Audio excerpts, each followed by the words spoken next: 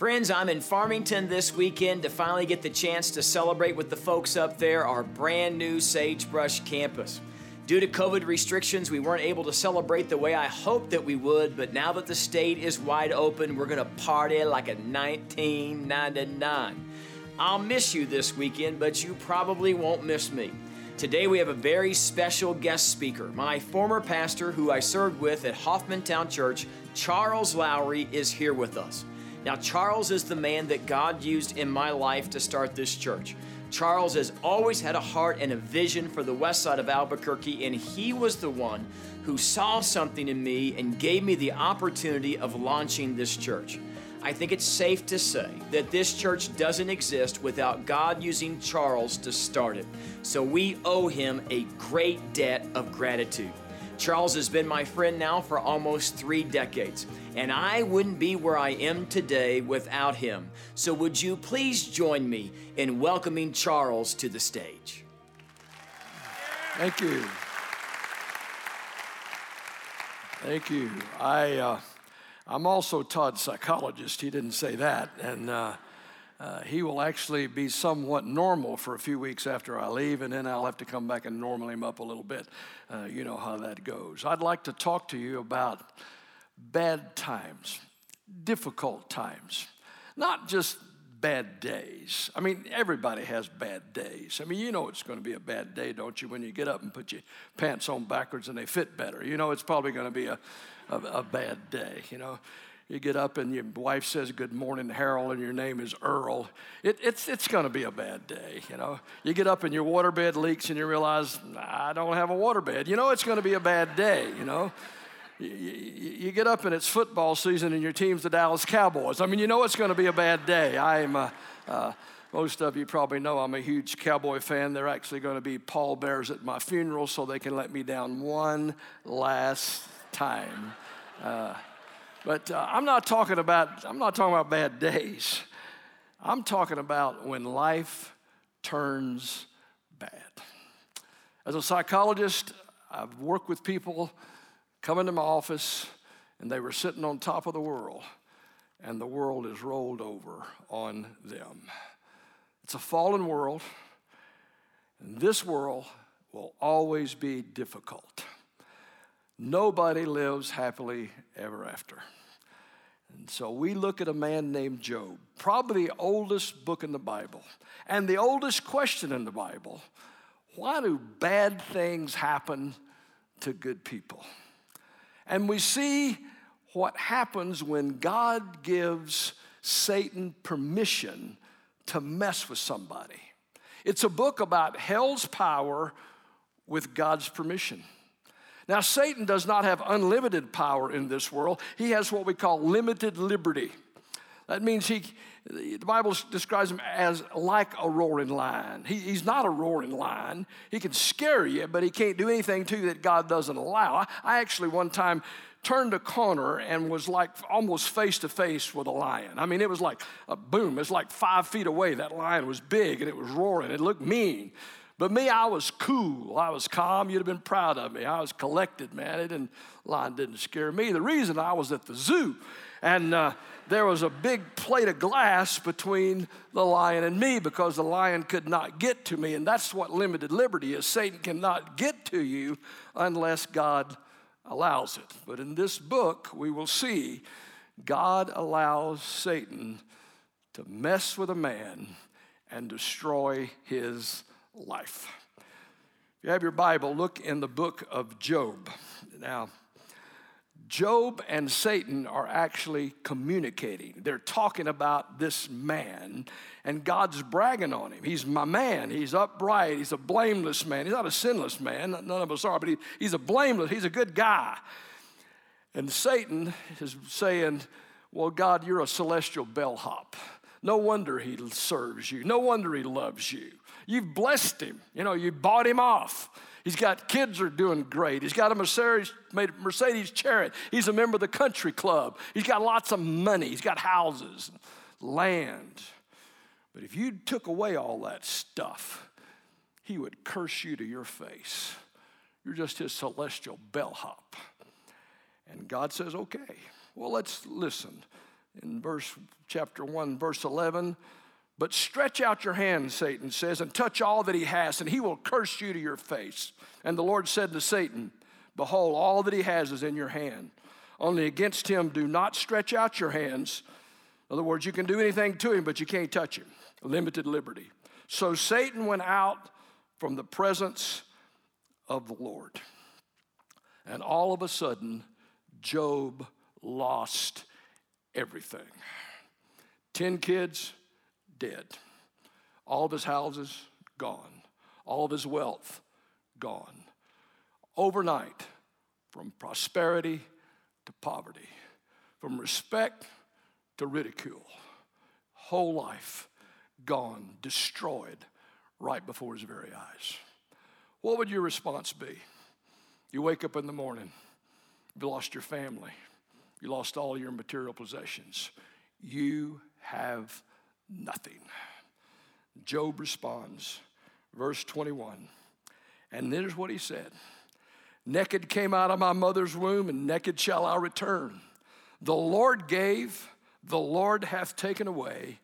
Blessed be the name of the Lord. Now, how could he respond that way? Would you respond that way? I don't know if I could respond that way. How could he do that? Job understood what we need to understand. He said it pretty clear. I came in this world without anything. I had nothing. And when I go out, I'll have nothing. That's the way life works. Life goes full circle. Always has, always will. When I was a little kid, my dad helped me go to the bathroom. My dad had cancer. I helped him go to the bathroom. Life goes full circle. Death runs in my family. I think it runs in your family, right? Pretty much come in this world, no teeth, no hair, no bladder control. That's pretty much how you're going out. You're going to die. One day you're peacock, next day you're feathers. It's over. I mean, that's life. Job was able to say that because later on, here's what Job says. I know my Redeemer lives. Now, this is the Old Testament, probably the oldest book in the Bible, but somehow God knew, Joseph knew there is a God and he loves me and he's going to take care of me. And by faith, he says this, I know my Redeemer lives, and even, and he gets pretty graphic, even if worms destroy this body, I know my Redeemer lives, and I will see God. I'll still see God. I know my Redeemer lives. You see, it's a shock to come into this world, isn't it? I mean, let's think about it. That 9 months before you showed up was the best it's going to get. I mean, all you did was eat and float and float and eat and eat and float and float and eat. Man, it was so good. And now all of a sudden, boom, you're born. You got to cry now every 2 hours just to get something to eat. You can't walk. You don't have a job, and you already owe $82,000 on the federal debt. I mean, it's tough, isn't it? And then they start making goo-goo faces at you. I mean, you're screaming and hollering, and you got these people making, look at that little fella, look at that, you know. Hey, but you get to know them, their mom and dad and grandma and grandpa, and they're pretty good folks, and then you become a teenager, and then you go to college, maybe get a job, and you get married and have kids of your own, and then you have teenagers and realize what that was like, and then you retire, and then you may go back to the same hospital you're born in, all alone. But if you can say, like Job, I know my Redeemer lives, that's the paradox of life. Well, see, when you come into life, you're screaming and crying, all those other people laughing. They look at that. What the Bible teaches is when you go out of this life, if you know Jesus, you're going to be laughing while everybody else is crying. Why? Because you know your Redeemer lives. But Satan's persistent. Satan says, okay, he passed that test, but let Job feel pain. Let me get a hold of him. And again, limited liberty. God says to Satan, you can touch him. You can make him feel pain. You can almost destroy him, but you can't kill him. You can't kill him. And overnight, Job is in unbelievable pain. Unbelievable pain. And Job's probably like me, but he's probably like a lot of guys. Males, we're just big babies when we get sick. I mean, I'm a big baby. When I was married, the first time I got sick, I thought Penny was gonna, get me Bluebell and Snickers. The little boy's sick, and take care of him. And she said, "Take a shower and go to work. You'll be okay." And I just wanted a little more than that. You know what I mean? Well, I don't know if Job was like that at all, but he looked to a little bit of encouragement. Now remember, he's lost his whole family. The kids are gone. He's looking to his wife for a little bit of encouragement. And what does she say? Well, then his wife said to him, verse 9, "Do you still hold fast to your integrity? Curse God and die." How'd you like to be married to Mrs. Job, guys? I mean, just thank God you didn't marry her. Curse God and die. Check your life insurance policy maybe, but die, Now, what happened? I'll tell you what happened. It happens to a lot of people. You see, I believe Mrs. Job and probably Mr. Job were too emotionally dependent on their children. They invested everything in their children, and they quit investing in their marriage. We call it the gray divorce right now. There's an epidemic of gray divorce. See, I tell people around the country, when life really begins? Life really begins when the kids leave home and the dog dies. That's pretty much when life really begins. But you have to be ready for it. You have to invest in that marriage as much as you invest in that family. Matter of fact, the more you invest in the marriage, that's the better you would do for your family, for your kids, as they see that healthy relationship. But they didn't do that. And then all of a sudden, there was nothing there, no encouragement there. And then Job's friends show up. Now, when life gets difficult, you're going to need some help. There's some hills you can't get down by yourself. My wife, from the very first time she tried it, loved snow skiing. I mean, she just loved it. We lived in Dallas, and I was a speaker for a lot of events, and they would want to book us to go do ski retreats, single ski retreats, leadership ski retreats. And my wife said, "Let's do that one. Let's book that one." I said, "No, they're not paying me anything. I don't want to do that." "Yeah, we're doing that one. Yeah, we're doing that." I mean, she wanted to book all those ski retreats. I did not do well from the start. It was a contact sport from the beginning with no airbags, I just didn't do well. I mean, I just didn't. Matter of fact, any sport that has an ambulance at the bottom of the hill, just. Matter of fact, if you want to go snow skiing, let me help you here with just a little bit. Give you a couple exercises. Take some gloves and soak them in water, and then put them in the freezer for like 24 hours, and then put your arms in there and just walk around like that for a little while, and then find some stairs and run up those stairs like up there, and then come down without your legs. Just boom, boom, boom, boom, boom. You can run a boom. Do that about 5 or 6 times. You'll almost be ready. And then, not quite, run into a wall. Find a wall and just run into it. And the wall will knock you down. And then as you're trying to get up, have people put ice down your back, Put ice down, and then give them lots of money. Oh, here's lots of money for doing that. Well, as you can tell, I don't do well with skiing. We did a ski leadership retreat, and the first day I did awful. So I decided to sit in the hot tub the next day. Take the day off, spend some time with the Lord, meditate, because I spiritualized my psychological problems just like most of you. And so sitting in the hot tub. My wife comes by and says, "What are you doing?" I said, "I'm sitting in the hot tub, taking the day off." I said, "You can't take the day off. You're the leader." I said, "I'm sore. I'm taking the day off." "How can you be sore?" She says, "You jog 2 miles a day." I said, "When I jog, I very rarely hit trees or fall down. And I hit trees yesterday, and I fell down, and I'm sore, and I'm not going."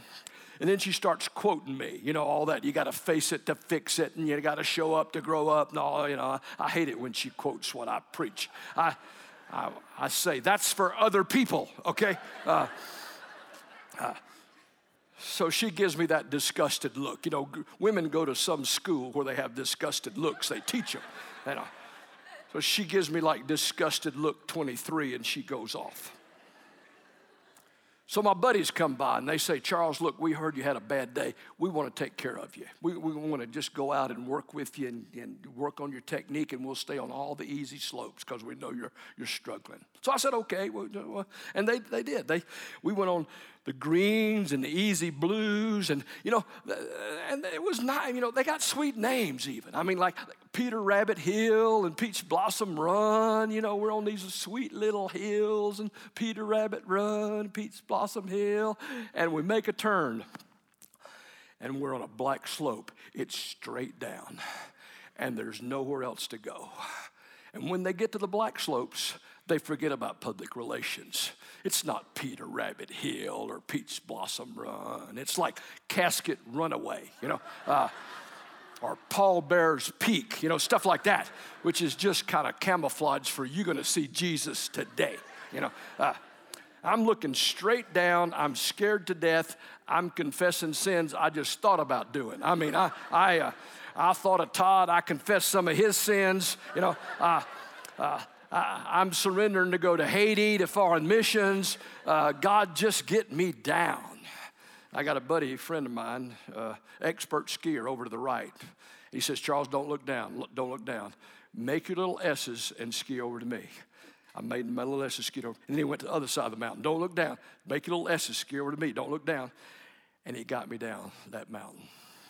I want to tell you, my friend, there are some mountains in life you can't get down by yourself. You need some friends. You need a friend who will give you the truth without fear. You need a friend who will give you a sensitive tear, somebody you can cry with. You need a friend who will give you a good cheer just to encourage you.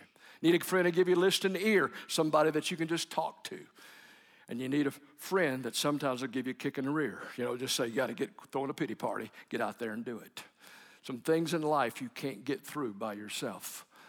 I have a buddy of mine, he lost his wife to cancer. Sometimes we just cry together, start to pray and just cry. Church gave him 4 weeks vacation. He called Penny and I and said, I don't know what to do. They gave me 4 weeks vacation. I've never been on a vacation really that I can remember without my wife. I don't know what to do. I'm lost. I said, come to Dallas. We'll help you plan your vacation. We planned his vacation, and I met him at certain places. We had other people meet him at certain places. Why? Because you got to get them through the vacation. I mean, you got to get them through that time. So Job's friends show up, and they are the worst friends imaginable. I mean, they are so much like, sometimes you know why Jesus hung around with sinners, because church people are such a pain sometimes. They came with their theology. They came not to put themselves in Job's shoes, but put themselves in God's shoes and to try to tell Job what all he was doing wrong. They came with platitudes instead of doing something practical to help him. And instead of doing ministry, they left in misery. And Job was just getting more and more and more discouraged. Let me just help you here with something practical. When people are in difficulty, you don't help them get over tragedy. When tragedy happens in your life, you never get over it. You learn to live with it. It's always with you. So you help the people so they don't give in to their grief. Grief is going to be there, but you have to fight that grief by not isolating yourself. It's with isolation and inertia. If you quit moving and you isolate yourself, you cannot handle the grief. It's called over solitude. And you'll stay focused too much. You have to get back out into your life, although it's difficult, and that's how you friends help you in the practical things of life, so you can rediscover life, although you will carry your grief with you. And you help them in practical ways. Practical is always better than platitudes. When we lost my grandson, the lady that I think gave us the most comfort, she said, I'll come to your house, and for 2 weeks from 9 to 5, I'll answer the phone. And I'll take messages from all your friends who call around the country, because I know you don't want to tell that story about your grandson over and over again. I'll do it for you. That was such a comfort to us. But Job's friends were not a comfort to him. Matter of fact, they kept him in difficulty. And finally, he is so discouraged with, you won't believe what they said to him. They said things like this, chapter 8, verse 4, if your children have sinned against him, he has delivered them unto the hand of their transgressions. In other words, your children deserved what happened to them. That's what they told Job. Then Job says to them, he's had it with these guys. What you know, I also know. I'm not inferior to you. I would speak to the Almighty. I desire to argue my case with God. As for you, you whitewash with lies. You're worthless physicians, all of you. And then I love this verse. He says, oh, that you would keep silent, and it would be your wisdom. In other words, the smartest thing you could do is be shut up. I tell you, I want to tell people that sometimes. Smartest thing you do is shut up. Job's friends were not the kind of friends he needed. Decide, I'm going to help people overcome that tragedy by helping them in practical ways re-enter their life. But Job reaches a point where he says, I've had it with you. I want to argue with God. Let me just see a show of hands. How many of you have ever wanted to argue with God? Just raise your hand. The rest of you, liar, liar, pants on fire. By the way, don't you wish liar, liar, pants on fire was true? I mean, wouldn't that make those political ads a lot more entertaining if it was really true?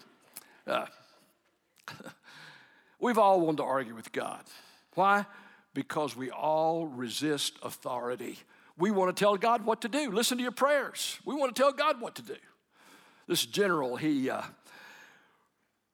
one Saturday, he called down to the base. He wanted to do an inventory. So he said, you need to take an inventory. I want a count of everything that we have. And he really forgot that he had called for the inventory. But about a month later, on another Saturday, he got to thinking and said, I ordered that inventory and I forgot all about it.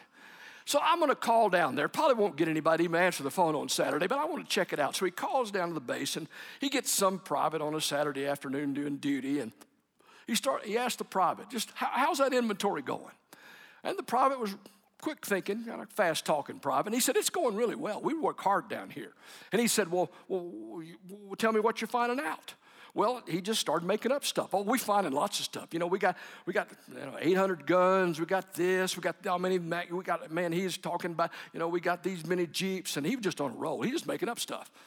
And finally, he was on such a roll, he said, we got 5 Cadillacs for those fat generals to ride around in. And boy, it got quiet on the general's end. The general said, Private, do you know who you're talking to? And he said, no. He said, this is General Edgar Brown. And it got quiet on the private's end too, but he was a quick-thinking private. He said, General, do you know who you're talking to? And the general said, well, no. He said, good, goodbye, fatty, and hung up the phone.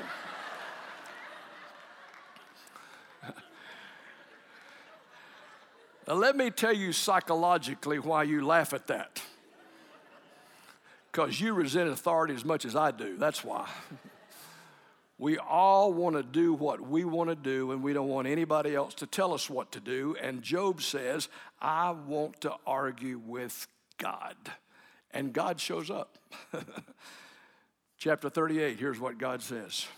Who is this that darkens my words without knowledge? Dressed for action like a man, I will question you, and you make it known to me.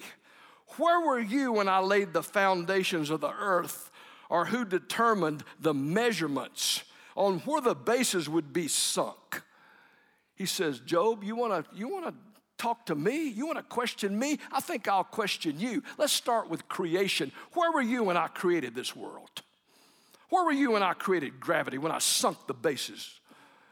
You understand gravity, Job? You understand when you jump up, you come back down? And Job's probably thinking, I've always wondered about that. But Job got quiet, really quiet. And God just started asking question after question.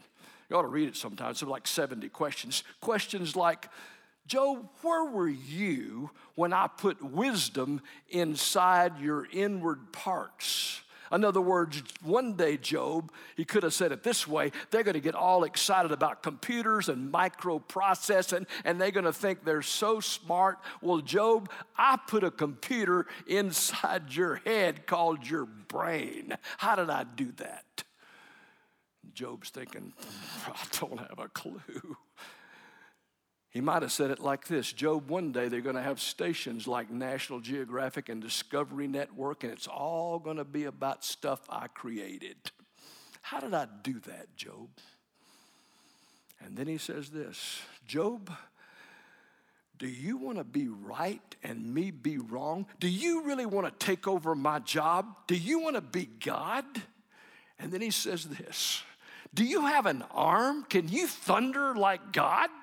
In other words, one day, if you want to be God, you got to thunder. I mean, they kind of like that thunder. It's all over. Job, let me hear your best thunder.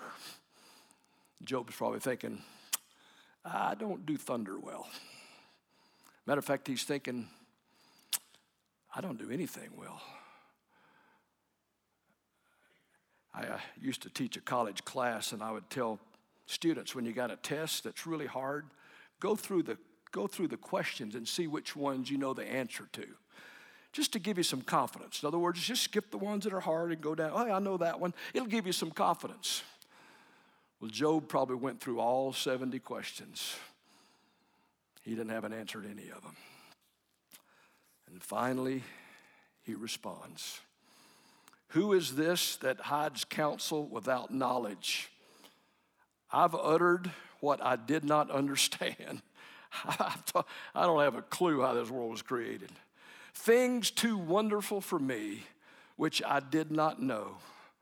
I've heard of you by the hearing of the ear, but now my eye sees you. Therefore, I repent in dust and ashes. And the Bible says that God restored twice as much as Job had before. And he gave him 10 kids. He didn't give him 10 more kids. Those kids he never lost. They were in heaven. You don't lose your kids. God knows where they are. But he gave him 10 more kids, and he doubled everything else. What do we learn from this guy? The only way to be able to handle hell's power is with God's promises. The only way to handle the difficult times is thinking about the end times. Knowing that these afflictions are lasting, but they are not everlasting. My daughter Casey, she's about 4. She fell on the coffee table, cut her chin. By the time I got home, chin wasn't hurting anymore. She was playing, running around, having fun. I took a look at the chin. It was a pretty good cut. I called a doctor friend of mine, and he said, we better sew it up. I'll meet you down at the hospital. You ever tried to reason with a 4-year-old? I said, Casey, we need to go sew your chin up. She said, Daddy, it doesn't hurt anymore. It hurt a long time ago, and now I'm playing. I said, I know, honey, but we need to sew it up. Well, will it hurt? Well, yes, it will hurt. Well, why would we hurt it again? It doesn't hurt anymore now. It didn't work.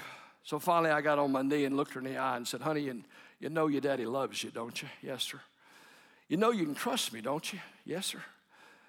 Well, honey, your chin is never going to be like it ought to be unless we sew it up. You're just going to have to trust your dad and go with me. Tear in her eye. Yes, sir. Being a psychologist, I wanted to make it easy as possible, so I said, now, after it's over, we go to Walmart and get you a prize. She said, that'd be good. We get to the hospital parking lot, and she looks at me and said, I got a better idea. Let's go to Walmart first. Whether you're 4 or 40 or 80, we all want the prize before the pain, don't we? Doesn't work that way. I said, no, honey, we got to go in here first. And we went in there, and she grabbed hold of my hand and said, Daddy, hold on to my hand. Don't let me go. I said, I won't let go. We get in the hospital bed there, and I got a hold of her hand, and they come with a little, I call it straitjacket because that's where I used to work, but it's like a papoose kind of thing where they can't hit the needles, so they put their arms down. I couldn't hold her arm, so she's kind of motioning down, and she wants me to grab hold of her foot. So I I grabbed hold of her foot. I felt weird, big guy holding a little girl's foot, but yeah, that's what you wanted. That's what I did. Well, you've probably been there if you have kids. It was awful. She cried, I cried, the doctor cried. I mean, it was bad, it was awful. And as we're leaving, I'm thinking she'll never have anything to do with me again after this. And I felt that little hand grab back a hold of my hand, looked down in those blue eyes, and she said, Daddy, I love you. Thanks for holding on to me. And I thought, that's God. We're going to have tribulation in this world. Be of good cheer. I've overcome this world, and I got a hold of you, and I'm not letting go. There's a kid in South Florida. He had one of those really bad days. So bad, he threw his books down on his front porch and jumped in the lake in the back of his house, clothes and all, just mad, just swimming out his anger, just not paying attention where he's swimming, just swimming and getting that anger out. He thought he was swimming toward the middle, but he was actually just swimming toward the side. And before he looked up, he was nose to nose with an alligator. And he made a U-turn and started heading back, alligator right behind him. Swimming, hollering, screaming. Neighbor heard it, called 911. Mother heard it, and mother hit the water. And mother and alligator arrived about the same time.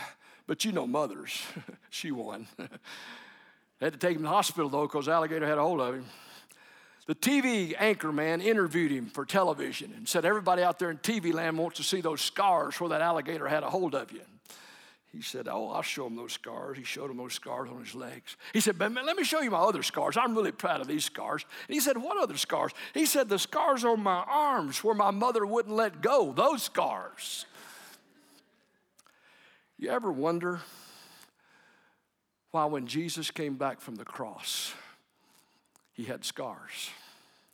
I mean, he had a glorified body. Why would he have this? Why would he have the scars? The scars are for me and for you.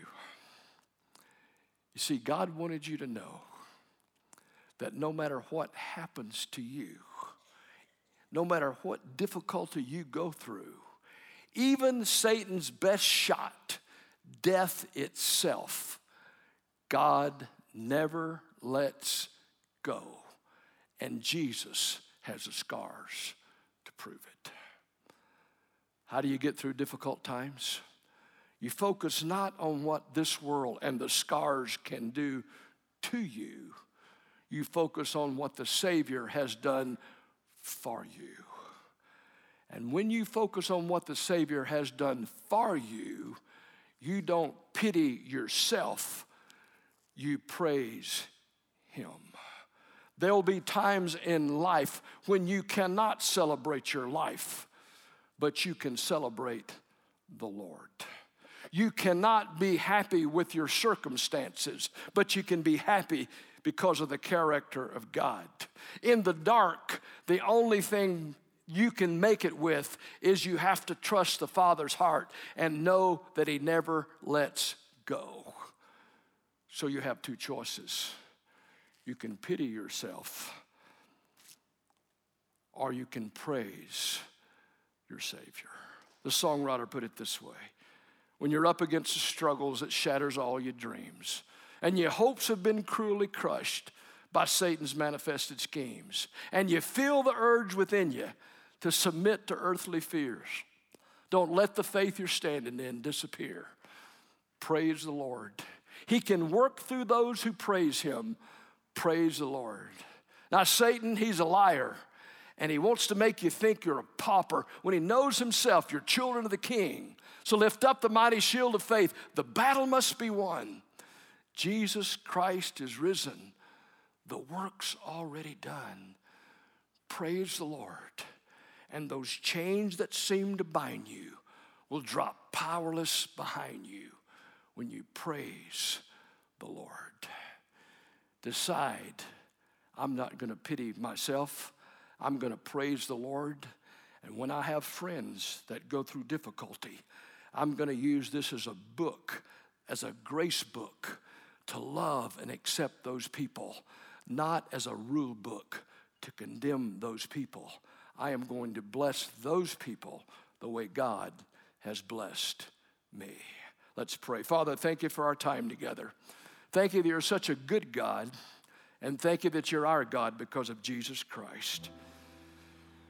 Lord, we live in a difficult world. We can only get by faith, knowing our Redeemer lives. Thank you that no matter what we go through, you never let go. And thank you that you came into our world and took Satan's best shot and conquered death so that we would be in your forever family. If there's someone here that's never trusted you as Savior, give them the faith to believe that you love them enough to conquer death because you wanted them in your forever family. Give someone the faith to believe. In Jesus' name we pray. Amen.